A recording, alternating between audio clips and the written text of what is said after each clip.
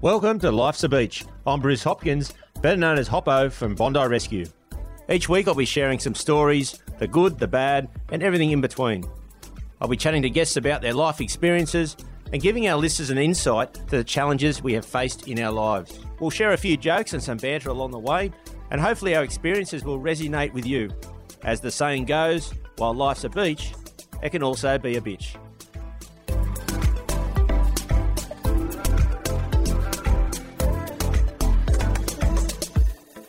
Hey everyone, this week on Life's a Beach, it's a pleasure to have in the Beach Shack Josh Holmes, who had a magnificent rugby career. He played for the Warringah Rats, went on to play for the Waratahs, also the Brumbies and the Western Force, and even, I think it was the Melbourne Rebels. So he's had a fantastic rugby career, but he tells about the story of growing up on the Northern Beaches, then also his rugby career, and the highs and the lows. So let's sit back and listen to my chat with Josh. This week in the Beach Shack, it's a pleasure. It's a mate of Matty Hasey, who works with us at the Lifeguards, and he has had a really good career in rugby, so it'd be a good story. Josh Holmes, how are you, mate? Not too bad, how are you?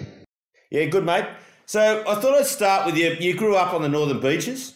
Yep, grew up on the Northern Beaches, lived at Newport my whole life, surfed and played rugby on the beaches, so it was a pretty good lifestyle. So you pretty much, did you do any other sport when you were growing up apart from rugby and surfing? Not really. Like we played in our touch competitions and stuff in summer, and mum and dad entered me in a little athletics, which I hated. They had it in Harrowby, which didn't last too long, but apart from that, and then obviously I used to do nippers out of Bulgola Surf Club on a Sunday as well.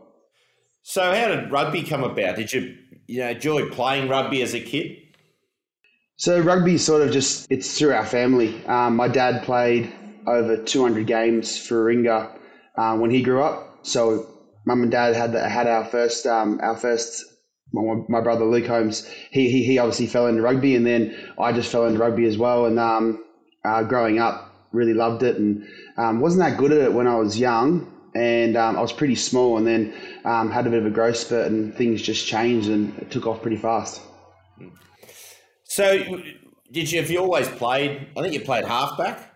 No. So I played centre, and then I used to get smashed, and every weekend I was just getting absolutely bashed, and I go and watch my brother play, and he was a hooker, and he was doing really well, and I was going through a bit of a stage where I was just like, rugby's not that fun. And then Dad suggested, why don't you move to halfback? And then I moved to halfback, and then as soon as I moved to halfback, I had a growth spurt and got bigger and put on weight and got taller, but I just really enjoyed it, and then stayed there. Well, then you did play for Warringah Rats. Now, I grew up with the Randwick Wicks, mate, so that was always a good competition against Warringah. But, mate, when did you start playing for Warringah? So I came out of school in 2000 and finished my last year of year 12 in 2005. But before that, I played all my juniors for Rats from about under 10s. Obviously, you play for Newport, which is your village team, and then you used to get picked in your sort of state cup team and play on the June long weekend for Warringah. So I played all my juniors then, and then obviously in 2006, I moved to grade, playing first grade at 18-year-old. And what was that experience like, running out for the first time, first grade? Must have been pretty stoked, especially when your family had all come through playing with Warringah. To be honest, I was shitting myself a little bit. It's a pretty big. It was pretty daunting. You go from being in year 12 playing against guys your own age, and then you go to playing first grade. And I think that the first grade debut that day, we played the Canberra Vikings. So I was playing against Matt Henjack, who was a current Wallaby. So I was at Rat Park, and it was just, everything was so fast, and he was just into me, calling me a little shit and stuff, and saying you shouldn't be out here, and as you do with young guys coming through. Yeah. So it was a learning curve, but it was fun, but it was pretty fast paced, and it was pretty scary. So from there, you obviously must have played well, because it wasn't long after that you got contracted to the Waratahs. I was actually pretty lucky. I was in year 12 and just played Australian schoolboys, and I was studying for my HSC, and I was just sort of sitting downstairs, and I got a phone call from the Tars, and I'd been doing a little bit of academy stuff with them while I was in year 12. Just it was more of a process with all the guys who made Australian schoolboys, the Waratahs, to bring them in, and Ewan McKenzie was on the phone, and Dad came down and said, "Hey mate, you better stop studying." Ewan's on the phone, and I said, "Who?" And he said, "The Waratahs coach." So I went upstairs, and he pretty much said to me, "Mate, we're going to offer you a full contract starting in 3 weeks. You've got till the weekend to decide." I got off the phone, and Dad sort of asked me what happened, and I said, "Oh, I've got a contract. I don't need to study anymore. See you later." So I was pretty lucky coming straight out of school to be offered a full-time contract, and so pretty much from there, that was October. I finished my HSC, and then the 1st of November, I had to cancel all my schoolies plans, and I'm straight into my first full pre-season with the Tars. And how was that, stepping up into that level? The pre-season must have been pretty intense. Well, that was really intense because obviously 2000 and the Wallabies obviously had just gone on to make the World Cup final. And you had all these guys coming back to the Waratahs, like your Matt Giddow. I'm not Matt Giddow. You had like your Nathan Grays, your Phil Wards, your Dan Vickermans, your David Lyons, Matt Dunning, Matt Rogers, Lottie Takiri. Some of these guys just, I'd been watching them on TV, and then suddenly I was training with them. So like going from that, and then sitting in the same room and planning and learning how to play with them was just crazy. Like I was shitting myself. I remember that year when we went on a boat party on at the end of December, and I took my visor off, and all these players started introducing themselves to me, and I said, "Oh, it's Josh," and they said, "Oh, mate, we don't recognise you without your visor on, because you're always sitting in the corner with your visor on, just sitting there, and no one knows who you are." So like it was just I kept in my shell, and I was pretty quiet, but it was very intimidating. Like these guys obviously had an aura about themselves, and when you train with them, you definitely see why they're the best. Like it was very fast paced, and it was pretty tough. It took me a while to get used to. Mate, was Chris Whittaker there at that stage? Because I grew up with him. He's a little bit younger than me, but he was came through Bronte there where I grew up. Yeah, so he was the Waratahs captain that first year when I came in. So yeah, for my first couple of years, I spent with learning under Wits. Yeah, mate. Then you came down with an illness not long after starting with the Waratahs. Yeah, so after my first preseason in January that year, I came down with encephalitis. It was just randomly one night had a headache, and then was supposed to play a New South Wales A game against Tonga, and I was starting, and things sort of just went downhill from there. And then that Saturday when I was supposed to play, I ended up in intensive care and spent the next 5 weeks in intensive care. So for the listeners, and I don't know much about this sort of disease or virus or whatever it is. So do you know what causes it?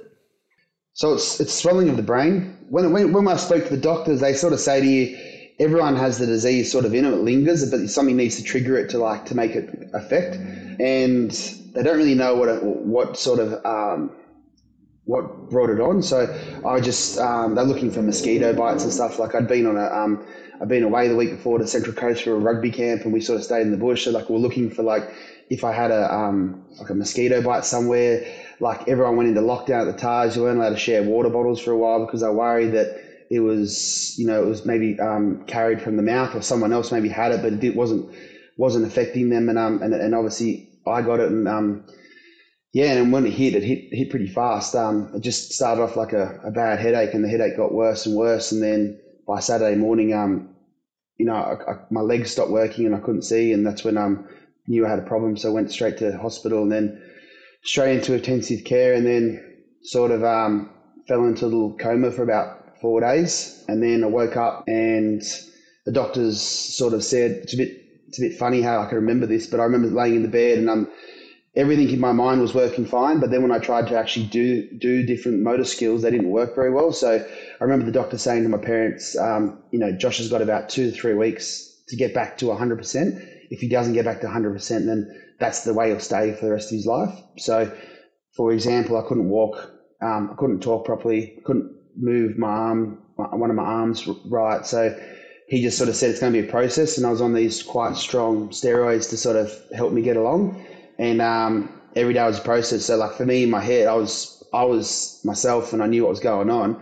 So I was just like, I want to get out of bed, but my legs wouldn't work. So it was really frustrating and it was pretty scary. In the end, they pretty much reckon the reason why I got back to 100% health was because I was so fit from that preseason from rugby that my body was fighting it. So it must have been a strange feeling just lying there, but your brain telling you I can do all this stuff, but then you actually physically couldn't do it. Yeah, it was really weird. Like, like my mates were coming in to see me and they're having a conversation with me, and I thought I was talking back to them normally, and I was just talking gibberish. And you could see on their faces, they were just like, what's going on? And then they'd leave, and I was like sitting there like going, what the heck? Like, why don't you understand me? But it was weird. Like, as I said, I couldn't walk. But then one day it was just, I woke up and I was like, I need to go to the toilet. And like, obviously you just normally just get out of bed and you do it. And I got out of bed and I was a bit stiff and stuff, but I just walked, and then suddenly that part of the brain had fixed itself and I could walk again. And the doctors came like, what are you doing? And I was like, oh, I just need to go to the toilet, leave me alone. And I was like, oh, my legs are working again. How good. And then as the process went on, like, I could start to talk again, and then everything sort of came back. And from there, it was just a process of just getting moving again and like getting fit. Like when I came home from the hospital, the doctors would say like, each day go for a walk. And the first day I was like, I'll go for a walk around the block. And I got 100 meters down the road and had to call my mum and tell her to pick me up because I felt like I just played like 4 games of footy. I'd come home and sleep for 8 hours. So every day was just sort of building myself up. And then as time went on, being young, you seem to recover quicker from things. And it was just a build up of things and just had to keep myself going. And then it all eventuated and I got better, which was lucky. So, mate, that must have been quite frustrating at the time because you've had a great pre-season and probably lucky in hindsight that you were that fit that you could beat the virus. Was it a week or 2 weeks that you could get up and go to the toilet and started coming good? Well, it was about 10 days until my legs started working properly. So that was quite frustrating. And then obviously once the legs got better, everything else just sort of followed. Yeah, but I definitely was lucky that I was just sort of that fit and was in that situation where rugby sort of, I guess, saved my life. So at that point when you're doing the 100 metres, walking down the street, you're exhausted, you had to get picked up by your mum and then you had to sleep. Was there a thought there that, geez, I might never play rugby again? To be honest, no, I was just in my head, I'm playing rugby again. I was picked in the Australian 19s to go across to the World Cup that year. And I remember growing up from like 16s, Scotty Wiseman, who's just stood down as the current Wallabies assistance coach. He was sort of like, I just fell into a camp with him and me and him became friends. And then I just ended up being at all these camps that he was at. And he became sort of like a personal coach. And I used to catch up with him and do lots of different skill work with him and do extra sessions and stuff. And he was the Australian 19s coach, and he came and saw me in hospital and said, mate, we're heading off to a plane in 2 weeks to South Africa. I don't think you're going to be right, mate, for the under-19s World Cup. And I kept telling him, no, I'll be right, mate. Just give me 2 weeks. I'll get out of here and I'll be sweet. I'll get myself back ready. And I think got them leaving and going over, then I was still in hospital and I was seeing some of the games. I just felt like I missed out on something that I dreamt about. And so when I got out of hospital, I just had this mindset of like, I'm going to get back and play footy. I don't care. Like, I'm not going to not never play again. So my mind was just telling me, I'm going to play footy and that's it. Do you think in hindsight, by getting sick like that, gave you more motivation, but in your head, so much more to go, like to put in 100%, whereas if that didn't happen, might have been a bit different? I think you definitely see, like, only being 18 years old, you definitely do see things a different way. And you definitely see like what kind of opportunity as at hand and how lucky you are. And I was really like, wow, like I'm in a really good position. So I definitely saw it a different way, and then had a different mindset to obviously go forward. Had a mindset around let's really sacrifice a few things to get to where I want to go.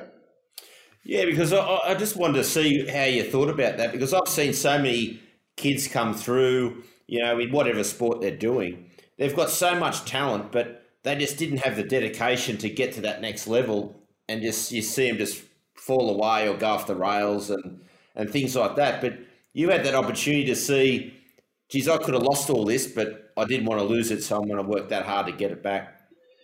Yeah, exactly. I think so. Like once I got better, I came back. I played for Rats, and I got my opportunity in first grade. And I saw that probably that year I didn't play very well. And then the Tars, obviously, I had a 1 year deal, and Ewan McKenzie sort of saw something there and believed in me and offered me another 1 year deal. So I sort of said to myself, I really need to get my shit together and take this opportunity. So from about August that year, I decided to, as being an 18-year-old, I decided to give up the drink, and I got off alcohol for a whole year. And I said I'm going to give myself a full year to see where I can get myself to. And I sort of was really lucky. And then, I fast forward a year later, I'd been to the Under-19s World Cup. We won the World Cup in Dubai. I just got nominated for the best player in the world for Under-19s. Came back, got picked in the Australian Sevens, went over to Hong Kong, played Australian Sevens. Came back, got picked in the Wallaby squad, and then played 5 Australia A games.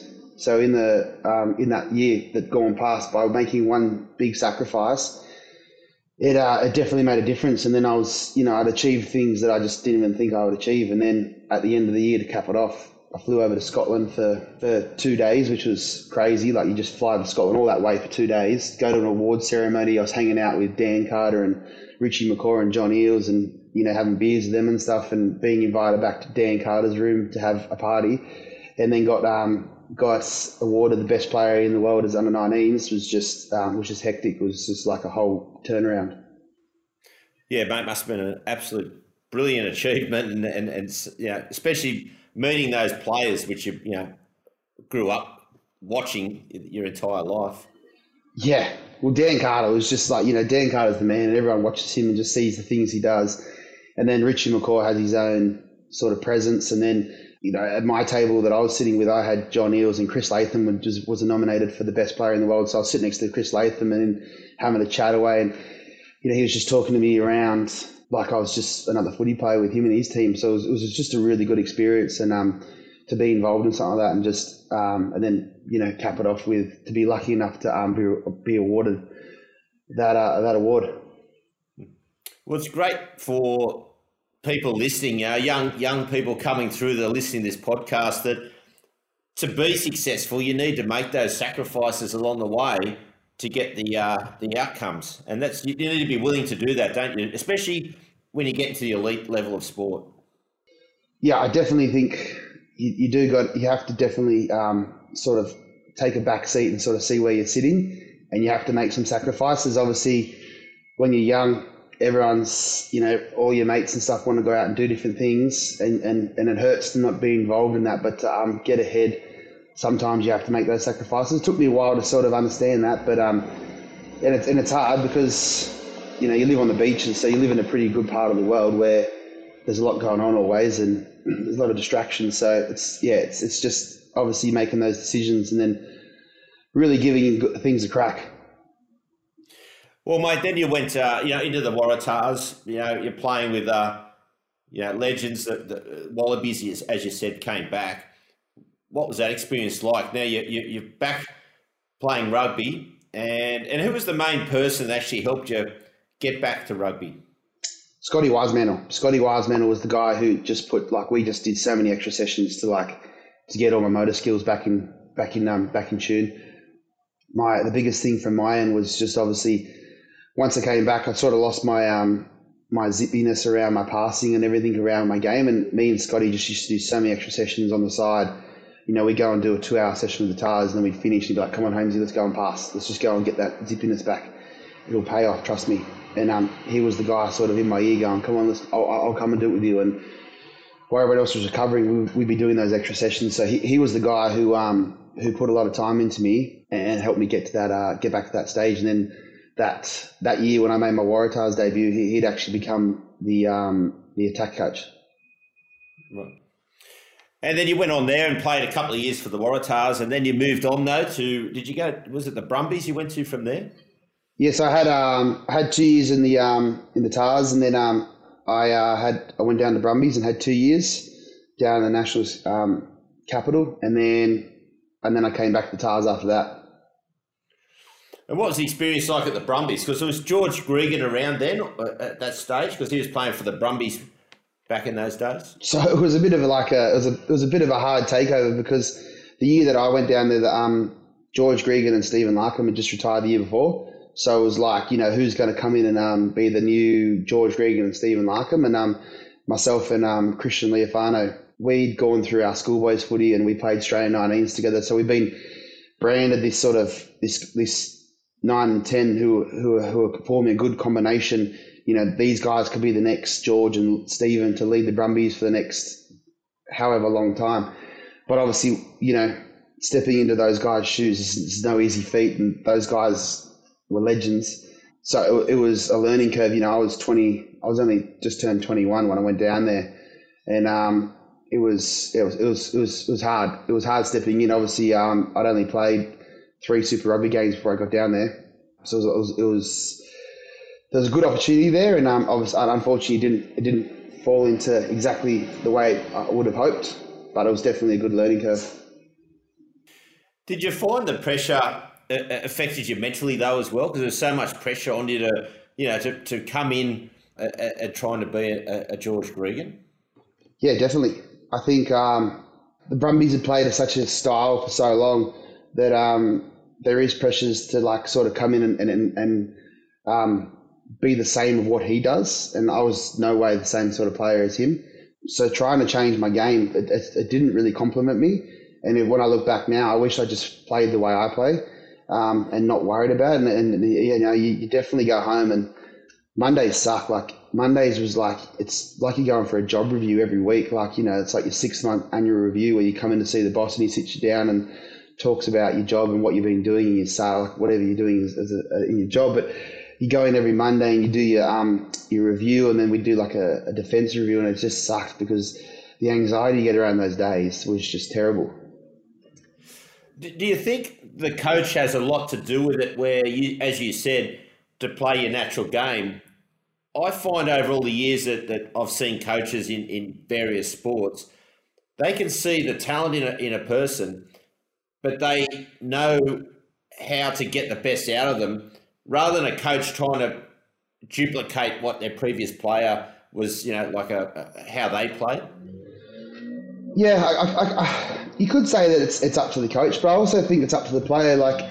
It's pretty funny. I was at a coaching course last week with Matt O'Connor, who was my coach that first year as a backs coach, and Matt O'Connor was an unbelievable coach, and I think he sort of hit the nail on the head when I was with him last week, because I was presenting and talking around halfbacks and how I coach them and stuff like that, and he sort of said to me, Josh came in and he went through this being this Australian 19s player and being at school and being a dominant player where I sort of relied on myself to create things for everyone else. Whereas I was coming into a team now where I don't need to worry about doing too much, and I needed to be to figure out how can I make these good players even look better.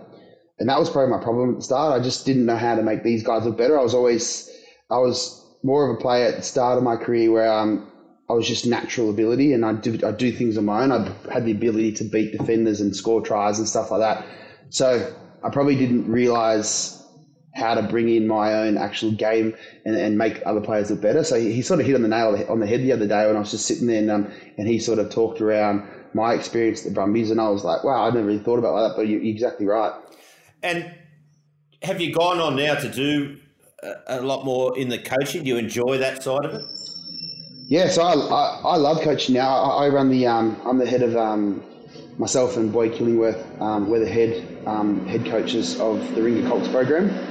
So we run the whole Colts program down there, and it's definitely changed the way I see things. Obviously as a player, you're quite, without even knowing, you're quite selfish, and you sort of worry about yourself. So when you wake up that week, you sort of look at your own schedule and go, well, I've got to be here, I need to do this. Whereas a coach, you don't look at one individual, you look at it as a whole program. And how can I cater to every single player? How can I get, one guy's good at this, but one guy's not? How do I build my whole program around upskilling everyone, but also making sure guys are engaged, all that kind of stuff. So it's definitely it's been a learning curve, but I really enjoy it. I really enjoy the coaching side of things. Because now you're on the coaching side, you'd see that it needs to be a team needs to play as a team to win. Not an individual's not going to, no matter how talented they are, is going to go on and win a game unless the team is on the same page. Yeah, exactly. So we're really big on guys expressing themselves and bringing their own games to our game plan, and then obviously buying into what we're trying to do as a team. So as you said, there's a game plan. Let's stick to it. But then all the guys are good players because they've got their own skill and expertise. So we're big on guys bringing that to the game. And after you finished with Super Rugby, you still were playing with Warringah. And was it your last season that you won the comp? No, I finished in 2020, and we won the comp in 2017. And what was that like winning was that the first comp you'd won with Warringah? That's the first comp Warringah's ever won in the history. Sorry, I'm just used to Randwick, So that must have been an amazing time not only just for the club, but for yourself. You've come through all the grades, and then finally you've won the premiership. Well, for so long you play first grade, and obviously playing first grade on the weekend's awesome. Like running onto Rat Park on a Saturday afternoon at 3:00, and you see the hillbilly fans up there drinking beers and sledging every person who's not a rat. It's awesome, but for so long, I guess I played Rats, and I just never thought it'd be possible to win the comp because we were just never there. Like we'd always maybe sneak into the top 6 and then get knocked out by Uni or bloody Randwick, and then and it just seemed so far away. And then we just had this squad that was building, and then in 2017, the Rats decided to get DC as our head coach, and we had such a good, skillful squad. We just needed someone to know how to win the hard games. There was games where we'd be down 36-0 and then we come back and beat them 38-36 in 2016. Teams were like, don't take the pedal off Warringah because they're just so skillful. But if you keep the structure and stuff, so we struggled to play against your unis and stuff because we didn't know how to win close games.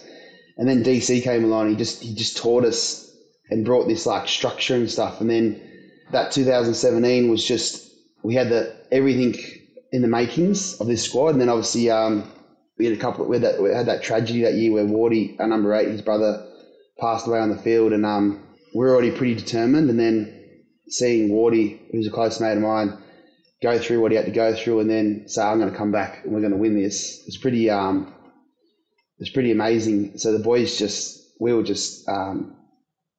we had a B&AB on it, and we just wanted to smash everyone. I think the best thing we did that year was that first quarter final at Rat Park when Randwick came down. We put 55 on them and knocked them out, and they had a pretty star-studded team. I think we sent a message to everyone that shit, the Rats are coming, and it was awesome. Like that week after, you come into Rat Park and we're playing Manly at home, and there's a tunnel for us to run onto the field that goes across the field and then goes down to the goalpost, and then so you pretty come out of the tunnel, then you're at the goalpost, then you jog back in. Like the whole hill was just packed. There was, there's over 10,000 people there. They're just riding the whole moment with you, and then you win that, and it's like, it was weird. Like you win that, and normally you beat Manly, like that kind of game. It's like, let's go nuts, let's go party. We've beaten Manly, they're out. It was just like this feeling amongst the group. We're not done yet. We've got one more game to go, and everyone was just really calm. And we knew we had North at North the week after. It was just, it was awesome. Like the best thing that day was when we're running out of the grand final in 2017. The North change rooms were broken. They're getting renovated, and so one of our assistant coaches, Dan Brown, he was coaching at the school across the road. So he's like, everyone come over to the school. We'll get out of the way of everyone, and we'll get prepared there. So we were getting all changed, and then there's a field at the top of North Sydney Oval, which is your outside field, which they said you guys are going to use this change room to get ready, and then you'll warm up on the front, the top field, and then walk on the main field. So then we all got changed, and we were crossing the road. We look into the stadium, and they're pretty much closing the gates and saying no one else can get in. It's sold out. And we're like, what do you mean it's sold out? And like you could hear the crowd, and then we're coming down we get the knock on the door and say, boys, you're on, and we're walking down as a group. As we get closer to the stadium, all you can hear is just the crowd going nuts. And I reckon there's 18,000 Rat supporters there to the 2,000 Norse. And you come around the corner and there's this 80-metre tunnel, which was unbelievable. Like, it gives me goosebumps thinking about it right now. And then to run onto that sort of experience, and then obviously to do it with my brother, was pretty surreal. Mate, it would have been one never to forget, That's especially with your brother as well, and because he was quite a good player too. He played a little bit of Super Rugby as well. Yeah, he played a lot of Super Rugby for a few different teams as well. He was pretty successful, and then he went on to be he's the most capped first grade player at Rats ever now. Well, mate, there's one other thing that I found, and I want you to tell me a bit about it, and that's your old budgie smugglers. I had these kangaroo cozies when I got given to me when I was like 18. I played Australian schoolboys in them, and I seemed to go well, and then a person of habit, and once something works, I just stick to it. So I end up wearing those cozies in every single game for the rest of my career. They're still in my cupboard, but they were pretty bad. Like, by the end of my career, they were pretty ripped. They had holes where there shouldn't be holes. I took them down to the person to fix them at Warwood Square a few times, and he's like, "What are these?" And I was like, "Mate, just fix the drawstring, right? Because I need to wear them on the weekend." So they had a lot of repairs, but every time in the change, the boys they just thought they were horrendous. They were my secret weapon, I reckon, and they were the things I used to wear. So I got into some crazy like rituals. Like I started wearing red undies to every game on a Saturday. So then my wife went and got myself made these undies with Josh's special undies on them. And so then she got me about 4 pairs. She said, these 4 pairs should last the rest of your career. And I got my last pair in the cupboard because the other ones are all ripped and shredded. But I just got myself in these weird rituals. I used to, on a Saturday, had to go and buy a coffee and then sourdough toast and come home and have a coffee and sourdough toast with my wife before I go and play. Like, there was all these things in my head I got to tick off. Like on a Friday night, I had to clean my boots and give them a wash with my toothbrush, and then put them out next to my bed so they're nice and clean. So when I come in the morning, I see my stuff there. I just had all these stupid rituals that I followed, but it was the way that I prepared myself to play footy. Oh, mate, it must have worked. You had a pretty good career, so it's probably good you stuck with those rituals. Yeah. I think I annoyed my wife along the way a little bit with all my stupid rituals, ticking them off on a Friday night. Mate, also, rugby these days, it's fallen away a bit, like for your general punter, unless you're really into rugby. But I remember back in the day, probably before Super Rugby came along, the Australian players, the Wallabies, would come back and play for their clubs. And when Super Rugby came, it sort of went away from that. Do you think that was a good thing or a bad thing? I think it's a bad thing because I think, like, as a player, like, the only way you're going to get better is you've got to play footy. Like, you can't sit on the sideline and just wait for your opportunity, and then once you get your opportunity, you're underdone. That's why probably New Zealand's so successful, because they go back and play ITM, and like, you watch the ITM, it's bloody unbelievable rugby. I think DC sort of had a good mindset last year. If you're not playing Taj, you go back and play for your club footy, and you saw the club footy competition become a lot stronger. I think Queensland does it well as well. Yeah, like, footy players just need to play footy. Like, the only way you're going to get better is like playing footy. If you're not in form, or if you're not being consistent, you need to get on the field. I think I only had ever one dealing when I was 19, when Eddie Jones came to a camp, but he has an aura about himself, and like, everyone just sits down and pays attention.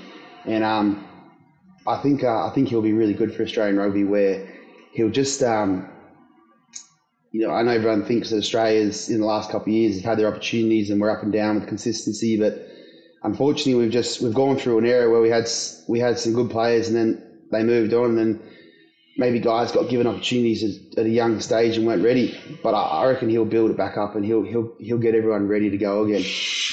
He'll create that belief, like, look what he did with England. And I remember watching him as a player at Randwick, when he played down there, and that era was like, I remember Chris Whittaker would come back when he was in the Wallabies on the bench, and George Gregan was the halfback. George Gregan came to Randwick for a couple of seasons, and Chris had to come back as the backup halfback of the Wallabies and had to go and play second grade for Randwick. Yeah, I couldn't even get in the first grade side. I was actually ball boying for Moringa back then. That was all the times that in the 90s when the Rats would make the grand final and bloody lose to Randwick with Jimmy Williams and stuff playing. I remember that. That was, I think that's exactly what you got to do. Like, I think, creating that mindset, like, just because you're a professional footy player doesn't mean you're a protected species. You've got to, you should be out there and playing footy and giving it a crack. You can't be sitting on the sidelines. And I thought that was good from Chris, because any other player, I reckon, in this era, if you had to go back and play second grade and you were on the Wallabies team, I reckon they'd pack up and leave and go to another club where they could play, be dominant and play the first grade. I think, unfortunately, those days where you're sort of loyal and you say, like, well, if you're going to another club, like it happened to me, like I had to go to Eastwood for a couple of years because me and Sheena were both contracted to the Tars, but we both, Rats juniors, and Sheena was better than me at that stage, and so I was going back to Rats. I was playing second grade, and I was a full contract player, and Ewan McKenzie sort of said to me, mate, you're not getting any benefits or pushing your selection if you're playing second grade, so you find out a solution. So I was, Eastwood knocked on my door and said, mate, we'll take you with Chris Hickey. So you had to go there. So as much as I hated to leave, like there is an understanding, first grade is better than second grade in standard. So the only way you're going to get better is by playing, that loyalty. Like Chris Whittaker's is a diehard Wicks man. I see his brother floating around, Ben Whittaker, when he comes and watches the Colts program. He's obviously involved in all the junior systems and stuff like that. So yeah, it's great to have that loyalty. It's becoming less and less in rugby these days. Oh, mate, it's the same in rugby league. Don't worry. They're probably worse than rugby. Yeah, I know. Mate, now I want to touch on, we did speak about your mate, Matt Hasty, and I know him because he now works with it as a lifeguard now. If you remember back, he took me down to the Newport Arms and we got on the drink. I met you. I think that was the first time I met you down there. And he got me that drunk. And I think we ended up back at your place to finish up. I couldn't find my way home that night to get home. Yes, I remember that night. That's a standard weekend for big Matt Hasty. I think we came back and we started drinking Japanese gin. That's why it was so bad. I remember the next day I had to go and do a suit fitting, and I've never been so sick in my life. I felt like I was 18 with my first ever hangover again. I was just like, and then Hasty was telling me that he goes, I don't think Hoppo got home last night. No, mate, I was found in some bloke's front yard. I couldn't make it the whole way, but gee, I reckon that's the drunkest I've been since I was about 18. It was absolutely horrific. But mate, we're moving down your way. I think I'm going to be about 4 or 5 doors up from you soon. We move tomorrow, so I'll probably be able to catch up with you there a bit more down there at the Arms. Yeah, nice. Just don't tell Hasty every time you're going. No, we'll just keep him away, mate. Well, mate, it's great hearing your story with the rugby. It's been an amazing career, and at the end of the interview, I do a segment called 5 Fun Facts. So I'm going to throw some questions at you, so you can answer them however you want. Yeah. The first one: favourite takeaway food. Favourite takeaway food, probably Subway. Favourite childhood memory. My favourite childhood memory is growing up. We all used to there was no phones back then when we were young, and so we didn't have to worry about getting on the. We all just used to meet on our bikes, and we'd all meet in Bardo Road and then head down, check the surf. And I remember we called ourselves, our group when we were growing up, all the young blokes, we called ourselves the B24s, and we got ourselves rings made, and we called ourselves the B24s because we used to burn everyone 24/7 because we were just ruthless with how we used to put shit on all the boys. So we made ourselves a little group and we called ourselves the B24s, and we bought our bikes, and then they'd be like, here comes these pain in the ass. And so that was a good childhood memory, for a long time, cruising around surfing and then putting shit on people. Mate, cats or dogs, and why? I'm a dog man. I've got 2 dogs myself. We've always been a dog family growing up. Never had a cat, so it's not like I don't like cats, just never really experienced them, and I just had dogs in my life the whole time, and I've got 2 now, Batman and Kiwi. Mate, what song do you have to sing along with when you hear it? Oh, that'd be Daryl Braithwaite, Horses. Yeah, I like that one too. That's a classic. If you're a DJ, what would your DJ name be? Oh, it'd be DJ Home Dog. Everyone calls me Home Dog, and as growing up, I used to call myself Home Dog. I was actually, when we first left school, I called myself the Homesinator, and then Hasty caught onto that one, so he changed it and called himself the Hastinator. So he couldn't be walking around, two good mates going, oh, the Homesinator and Hastinator coming. So I quickly backtracked out of that one and left it for him. So everyone calls, obviously Hasty now calls him Nader because of the Hastinator, and I just stuck to Home Dog. I owe him from getting me drunk that time. I owe him for a few times. All right, Josh, mate, it's great having you in the Beach Shack, and mate, we'll catch up soon for a beer. Thank you very much.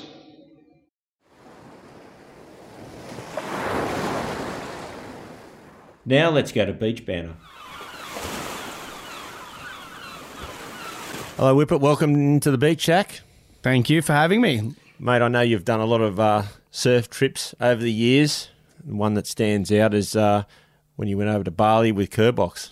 I did. I think I was maybe 17 or 18 at the time, so I was pretty young, just a grommet. And I'd known Box. Box was my surf coach growing up, and as like a 10, 12-year-old sort of thing. And so he's taken me on, 100 trips up and down the coast and, looked after me all over the place. So when we said we're going to Bali, Mum and Dad were kind of like, oh, if Box is going, he'll look after you. Even though they know he's pretty loose, he's always been pretty good with me. And, we were in Bali, and I don't know what it was that bit him, but he sort of got bit on the nuts by like a bug of some sort. And I remember they swelled up, and we were going out for dinner. Well, he's got no nuts, so that's a pretty good thing. Yeah, they look normal size. And, we went out for dinner, and I remember he was like, oh, mate, there's something wrong with my nuts here. Like, they're itchy and they're kind of stinging. And I was like, oh, we'll go home. We're going home after dinner anyway, and we're going to go back out. And so anyway, we went home, and he looked at his nuts, and there's like a rash on them because, I don't know, like over there you can get these little mites in the cane, and they bite. I've had them on my leg, and you get this horrific rash. And anyway, I said, oh, mate, sweet, just put some ice on them. And I remember we're going home like 2 days later or a day later, and he's going, how do you go home from Bali with this rash on your nuts to your missus? Blah, blah. And I was like, no, I'll back her up. I'll back you up here. This is like a genuine bug. And he ended up laying down and putting a pack of ice on his nuts. I went out and had a few beers somewhere with the boys, got home and found Box in the nude, laying on the mattress on the floor. And the ice had obviously melted, so it looked like he'd weed the bed. Just had this little plastic bag. And so I remember like the old days, you had those like wind up disposable cameras, and that's all I had with me. I was like, this is perfect. So I flicked the light on, and there's just, a puddle of ice that had melted, and Box laying there in the nude with his legs open. So I quickly take a photo. I go home and I get them printed, and about a month later, and I remember one of the other boys got wind of the fact that there was a photo of it and said, mate, I need a copy of that photo. He then, because I was still too young to be at the pub, and that's how I got out of the next part. He then got the photo, took it to our local pub down the Chloe Hotel, blew it up like A4 size and stuck it all over the pub. And Kerbox got a phone call from one of the boys at the pub. He said, mate, something bad's happened down the pub. You better get down here straight away. He's like, what is it? And he goes, there's a photo of you laying, and he just knew it was my photo straight away. So he rang me. He said, I'm going to kill you.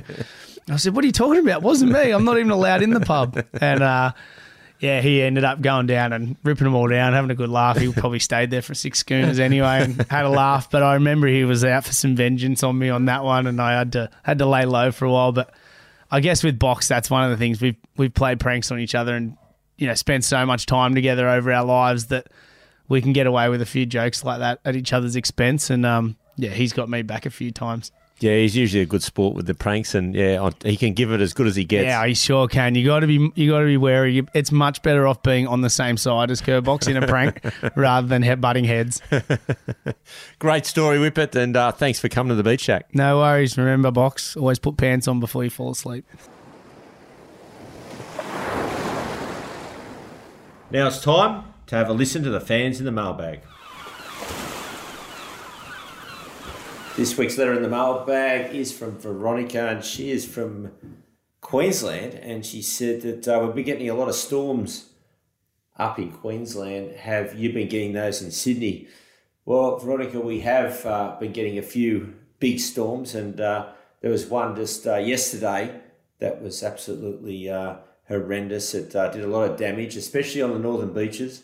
A lot of trees down, a lot of branches, and also the Sail GP, some of the boats were not destroyed, but badly damaged, and they had to cancel the competition. So, yes, we have been getting some big storms, so hopefully they subside now and we can get back to some good weather. Well, thanks, Veronica, for your letter, and I'll catch everybody again next week. Thanks, everyone, for listening. Remember to subscribe to Life's a Beach wherever you get your podcasts, and hit us up with questions, comments, or follow us on our social media channels, which you can find in our show notes. That's it for today, beach fans. Stay safe and swim between the flags.